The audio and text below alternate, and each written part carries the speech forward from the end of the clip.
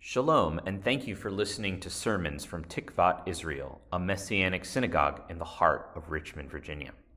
Listening to the podcast is great, but if you want the full experience, please join us on Zoom or in the building, Saturday mornings at 10 a.m. for our worship service.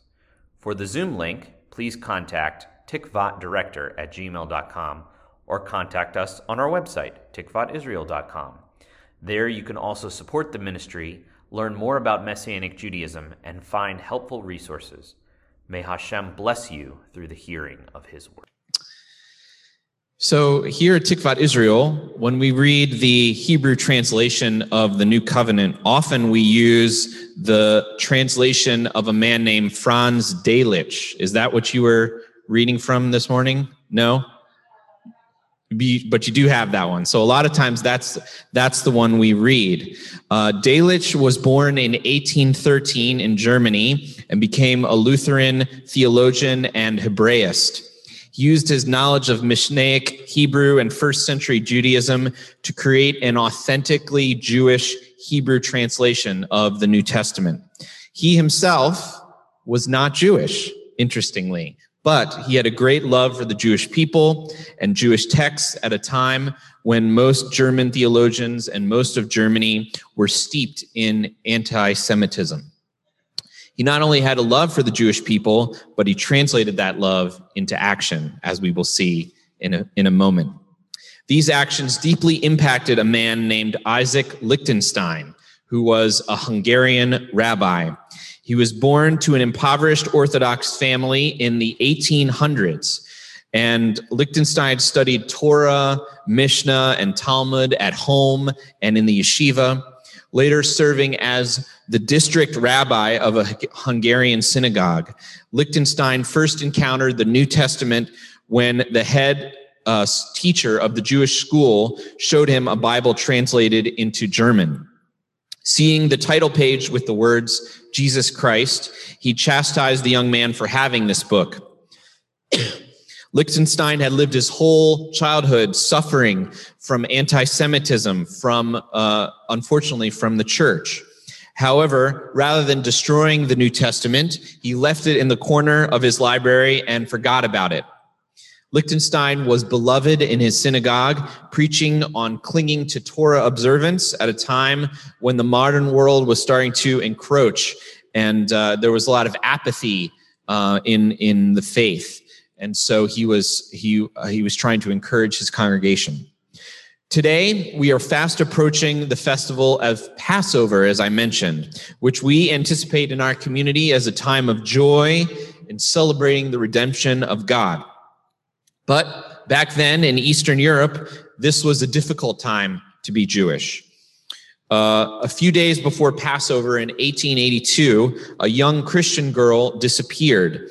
And there was a rumor that she had been murdered by Jews to use her blood in the matzah for Passover. This was a common anti-Jewish claim known as the blood libel.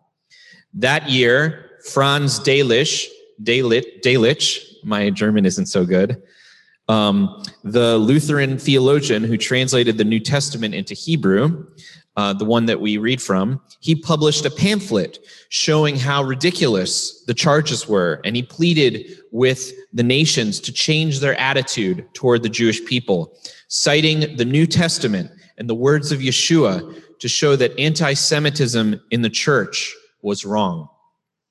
It was this incident and Delitzsch's response that caused Rabbi Lichtenstein to dust off that New Testament that was still on his shelf from 40 years earlier, expecting to find anti-Semitism, but instead he encountered Yeshua as the Prince of Peace and Redeemer. This is what he says in his own words, quote, I had thought the New Testament to be impure, a source of pride, of overweening selfishness, of hatred, the worst kind of violence. But as I opened it, I felt myself peculiarly and wonderfully taken possession of. A sudden glory, a light flashed through my soul. I looked for thorns and gathered roses. I discovered pearls instead of pebbles. Instead of hatred, love. Instead of vengeance, forgiveness. Instead of bondage, freedom.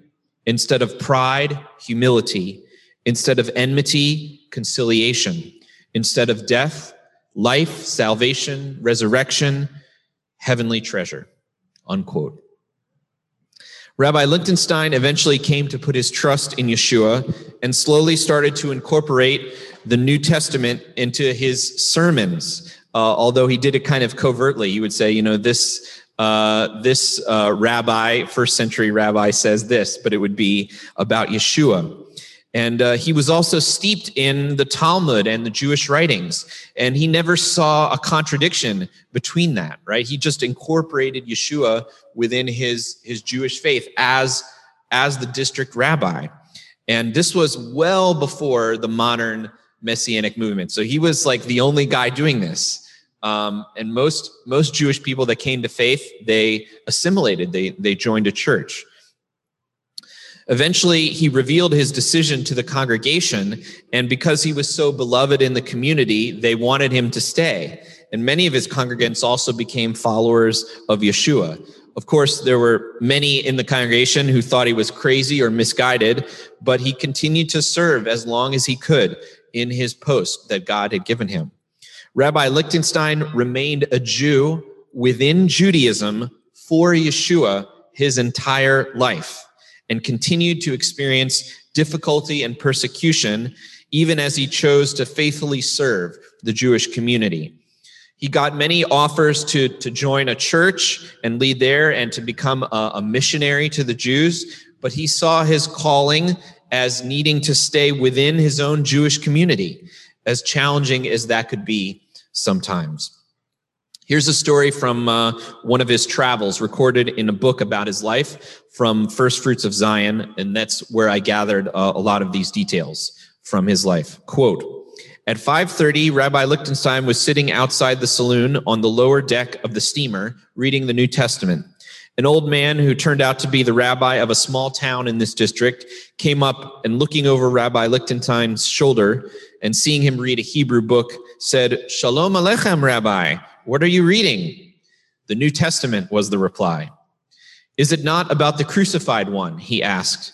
'Yes,' answered the rabbi. 'He hung on a tree.' 'But Rabbi,' said the old man, 'did he not destroy the Torah and blaspheme Moses?' 'Sit down,' said the rabbi, 'and I will read to you, and you shall judge for yourself.' And he turned up a number of passages to show him that the Messiah in himself fulfilled the Torah, that he always appealed to Moses. After listening for some time, the old man said, 'Rabbi, I have only 30 kreuzer with me, but I will give them to you for this book.' Of course, he got the book without the money and went away highly pleased." Unquote. There are three themes that I noticed in Rabbi Lichtenstein's story that I felt related to this week's Parsha. The first one is about representing and misrepresenting the Lord. Some of us may be familiar with the Parsha, but reading again this week, I noticed a couple interesting things that I hadn't noticed before. So for context, what's going on here? Well, we just came out of slavery in Egypt. We accepted the terms of the covenant. We said we will do and we will shema. We will understand, or we will listen, right? We have heard the 10 Commandments and many other related laws and instructions. But now Moses goes back up the mountain alone, and the tablets are being inscribed by the finger of God as a reminder of the covenant, kind of like a ketubah for a marriage. But 40 days is a long time, and the folks got restless. This was not good, right? Do we remember this? Let's pick it up. In Exodus 32, this is what we find. When the people saw that Moshe was taking a long time to come down from the mountain, they gathered around Aharon and said to him, "Get busy and make us gods to go ahead of us, because this Moses, the man that brought us up from the land of Egypt, we don't know what's become of him." Aharon said to them, "Have your wives, sons, and daughters strip off their gold earrings and bring them to me." The people stripped off their gold earrings and brought them to Aaron. He received what they gave him, melted it down, and made it into the shape of a calf. They said, "Israel, here is your God, who brought you up from the land of Egypt." On seeing this, Aaron built an altar in front of it and proclaimed, "Tomorrow is to be a feast for Adonai." Early the next morning, they got up and offered burnt offerings and presented peace offerings. Afterwards, the people sat down to eat and drink. Then they got up to indulge in revelry. To say that this event is bad is an understatement. I mentioned that the rabbis traditionally connect the covenant at Sinai to a marriage contract, right, between God and the children of Israel, with the Torah being the ketubah, or the certificate. Yeah. In this analogy, what happens is akin to cheating on your spouse on the wedding night. Remember, they had just received the words of the covenant. They just said, okay, we will do this, right? We will follow, we will obey. And they broke about 3 out of the 10 commandments, like right away. Our tradition paints this story as akin to Israel's version of the rebellion in the garden, when Adam and Eve ate the fruit and brought sin, death, and chaos into God's good world. It's akin to that in our tradition, and you can see why. The first century Jewish historian Josephus, when he tells the Sinai story, guess what he does? He just leaves this part out for fear of anti-Semitism. One thing I noticed at that time is the people say about the golden calves, "This is your God who brought you out of Egypt." There is idolatry at play here, but also notice there's a misrepresentation of Hashem. It's like the people are saying the God that rescued you can be represented by this animal. It's a God that you can limit, you can control, you can worship however you want. The details about the golden rings, remember he says, gather the golden rings. That reminds us of the surrounding story. Remember, there's instructions to build a tabernacle so that God can dwell among Israel with his people. And those golden rings are the same word in Hebrew used when talking about the rings which are supposed to, link the curtains for the presence of God to dwell with them. So the very thing that is supposed to draw them near to God is being used for idolatry. The burnt offerings and peace offerings here, they're just done willy-nilly, along with indulging in revelry, which, is a code for not kosher stuff. And it's a reference to the laws and ordinances about prescribed offerings and festivals which surround this text. They're described just after. What we're supposed to give as an offering for Passover and Shavuot is just after this, but they're just doing it their own way. To me, this is kind of like the anti-Semitism that Lichtenstein experienced and other hateful thinking about others. When we claim to follow God, but we are hateful in our character, when we blame others, we misrepresent Hashem. This is the God that brought you out of Egypt. No, it's not. It's not. And like these actions, it causes others to stumble when we do that, right? Which is worse than just messing up ourselves.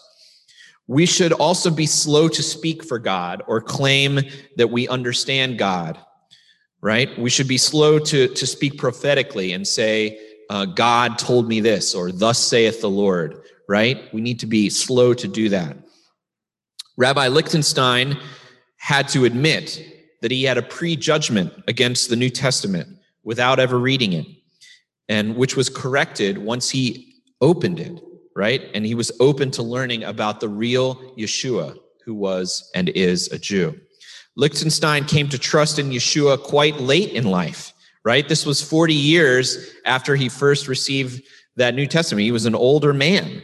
And, I don't know what to say about that. I don't want to insult anybody, but it's hard for someone that's, lived their entire life experiencing anti-Semitism from the church to change their mind, to admit maybe they were wrong about this thing. And so, when Yeshua got a hold of him, he knew the cost, right? He knew what was at stake, and he still surrendered. Second, this Parsha is about reframing the past with kindness. One method of kindness that I really enjoy, I like to call the sandwich. I mean, Who doesn't like a sandwich? Am I right? Yeah, but this is a kindness sandwich. So, which is where you deliver the difficult piece of news in between two encouraging or uplifting things. Even an open-faced sandwich is better than just, the middle part, right? So it would be like, I appreciate that you're doing the dishes, but remember those plastic covers are not machine washable. It's like a little bit of encouragement in there. It's an open-faced sandwich that kind of helps, right? As I mentioned earlier, the story of the golden calf is surrounded by chapter after chapter description of the tabernacle. Before this episode, God gives Moses instructions on it. And after this episode, the actual building of it is described, almost word for word repeating what happened before. For what purpose? What's the purpose? For God to dwell with Israel. In other words, there is a tabernacle, a God with us sandwich surrounding the worst episode in our history. God's response to our rebellion is actually the opposite of what we expect and deserve. He draws near. Amazing, right? Baruch Hashem. Often we are haunted by our past, our mistakes, our should-haves, our could-haves, our would-haves. The horrific incident with the blood libel accusation was really an opportunity for Franz Delitzsch to stand up for the Jewish people and for Rabbi Lichtenstein to see how true followers of Yeshua walk in love. Delitzsch reframed this terrible event with what? With kindness, with love. So the question is, how can we show kindness? Not just toward others, but toward ourselves, toward our past, right? And therefore we can reframe the difficult things that we've experienced and gone through. The third connection between Rabbi Lichtenstein's story and the Parsha is the idea of the faithful intercessor. Moses is upset at the children of Israel. And I don't know if you remember this, but he throws down the tablets, apparently in frustration. But there's a midrash about this which sheds some light on what may be actually going on here. Have you ever thought that maybe it was a kindness that he did to destroy those tablets? Yeah, Kathy is saying yes.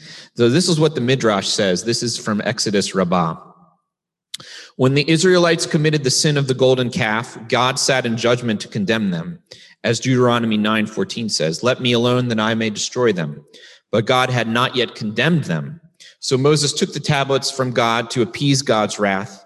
The Midrash compared the act of Moses to that of a king's marriage broker. The king sent the broker to secure a wife for the king. But while the broker was on the road, the woman corrupted herself with another man. Again, adultery and idolatry are connected. The broker, who was entirely innocent, took the marriage document that the king had given the broker to seal the marriage and tore it, reasoning that it would be better for the woman to be judged as an unmarried woman than as a wife. The rest of the text actually supports this idea. Moses, what is he doing? He's contending for the rest of Israel. We read that earlier, right? He's representing them to God, and he's representing God to them. He's interceding on their behalf. How many times does he do this? He does it 5 times in this text. Why is that? Well, some of the rabbis say it's because when he was originally called, he resisted the call of God 5 times.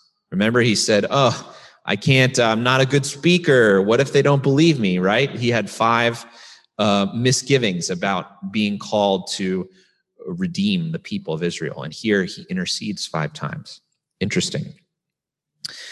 He also tells the children of Jacob that he is going to make atonement for them in this parsha, right? He says, I'm going to see if I can atone for you, which is an intercessory role, like a priestly role, right?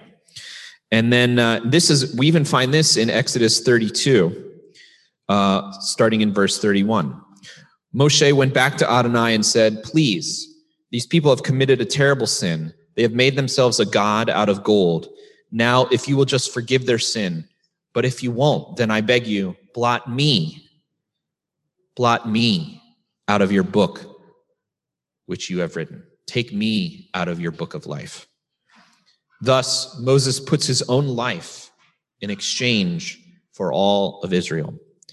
In a similar way, Rabbi Lichtenstein chose to remain a Jew for Yeshua within the Jewish community, seeking to bless the rest of Israel from within. And then he also blessed the historic church as a Jew. He would write to them and encourage them, but as a Jew, despite continued persecution and suffering and attacks on him and his family. There was someone